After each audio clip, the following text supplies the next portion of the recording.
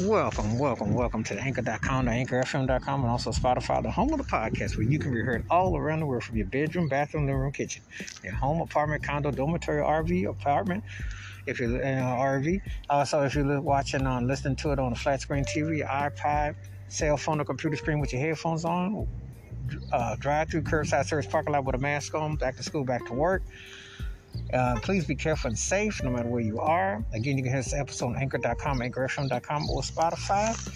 And appreciate your continued support. Please be careful and safe. And on with the episode. This episode, I'm talking about an artist who was singer-songwriter, one of the most important songwriters, late 60s to the 70s or the 80s. A guy that still tours, still performs. And a guy who definitely understood words and music, definitely vibed in a way that, you could definitely feel the groove, acoustic style, and had a good, strong canny knack for melody and melodic and just tones and everything you can imagine. I am talking about James Taylor, and I'm talking about Shower the People. And what I like about this song, it is so true. Water is a metaphor of love and life and liberty.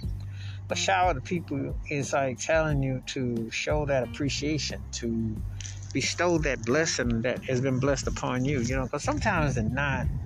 You hear a song, and that's one thing I loved about the 70s, no matter what the genre of music was, they always had a way of expressing love and harmony and togetherness, and it was definitely felt. And this is one of them songs that definitely taps into that, and it definitely makes you feel a certain kind of way, He's one of the most important singer-songwriters of the last 50 years, and he's definitely left a mark, and definitely with his tone and his vocals and his harmonies. And so this is just another one of those songs that you feel a certain way when you hear it, and I know I do. I've always liked this song, It's always like one of his songs. So he has songs that you can definitely relate to, and this one is definitely on time with the vocals.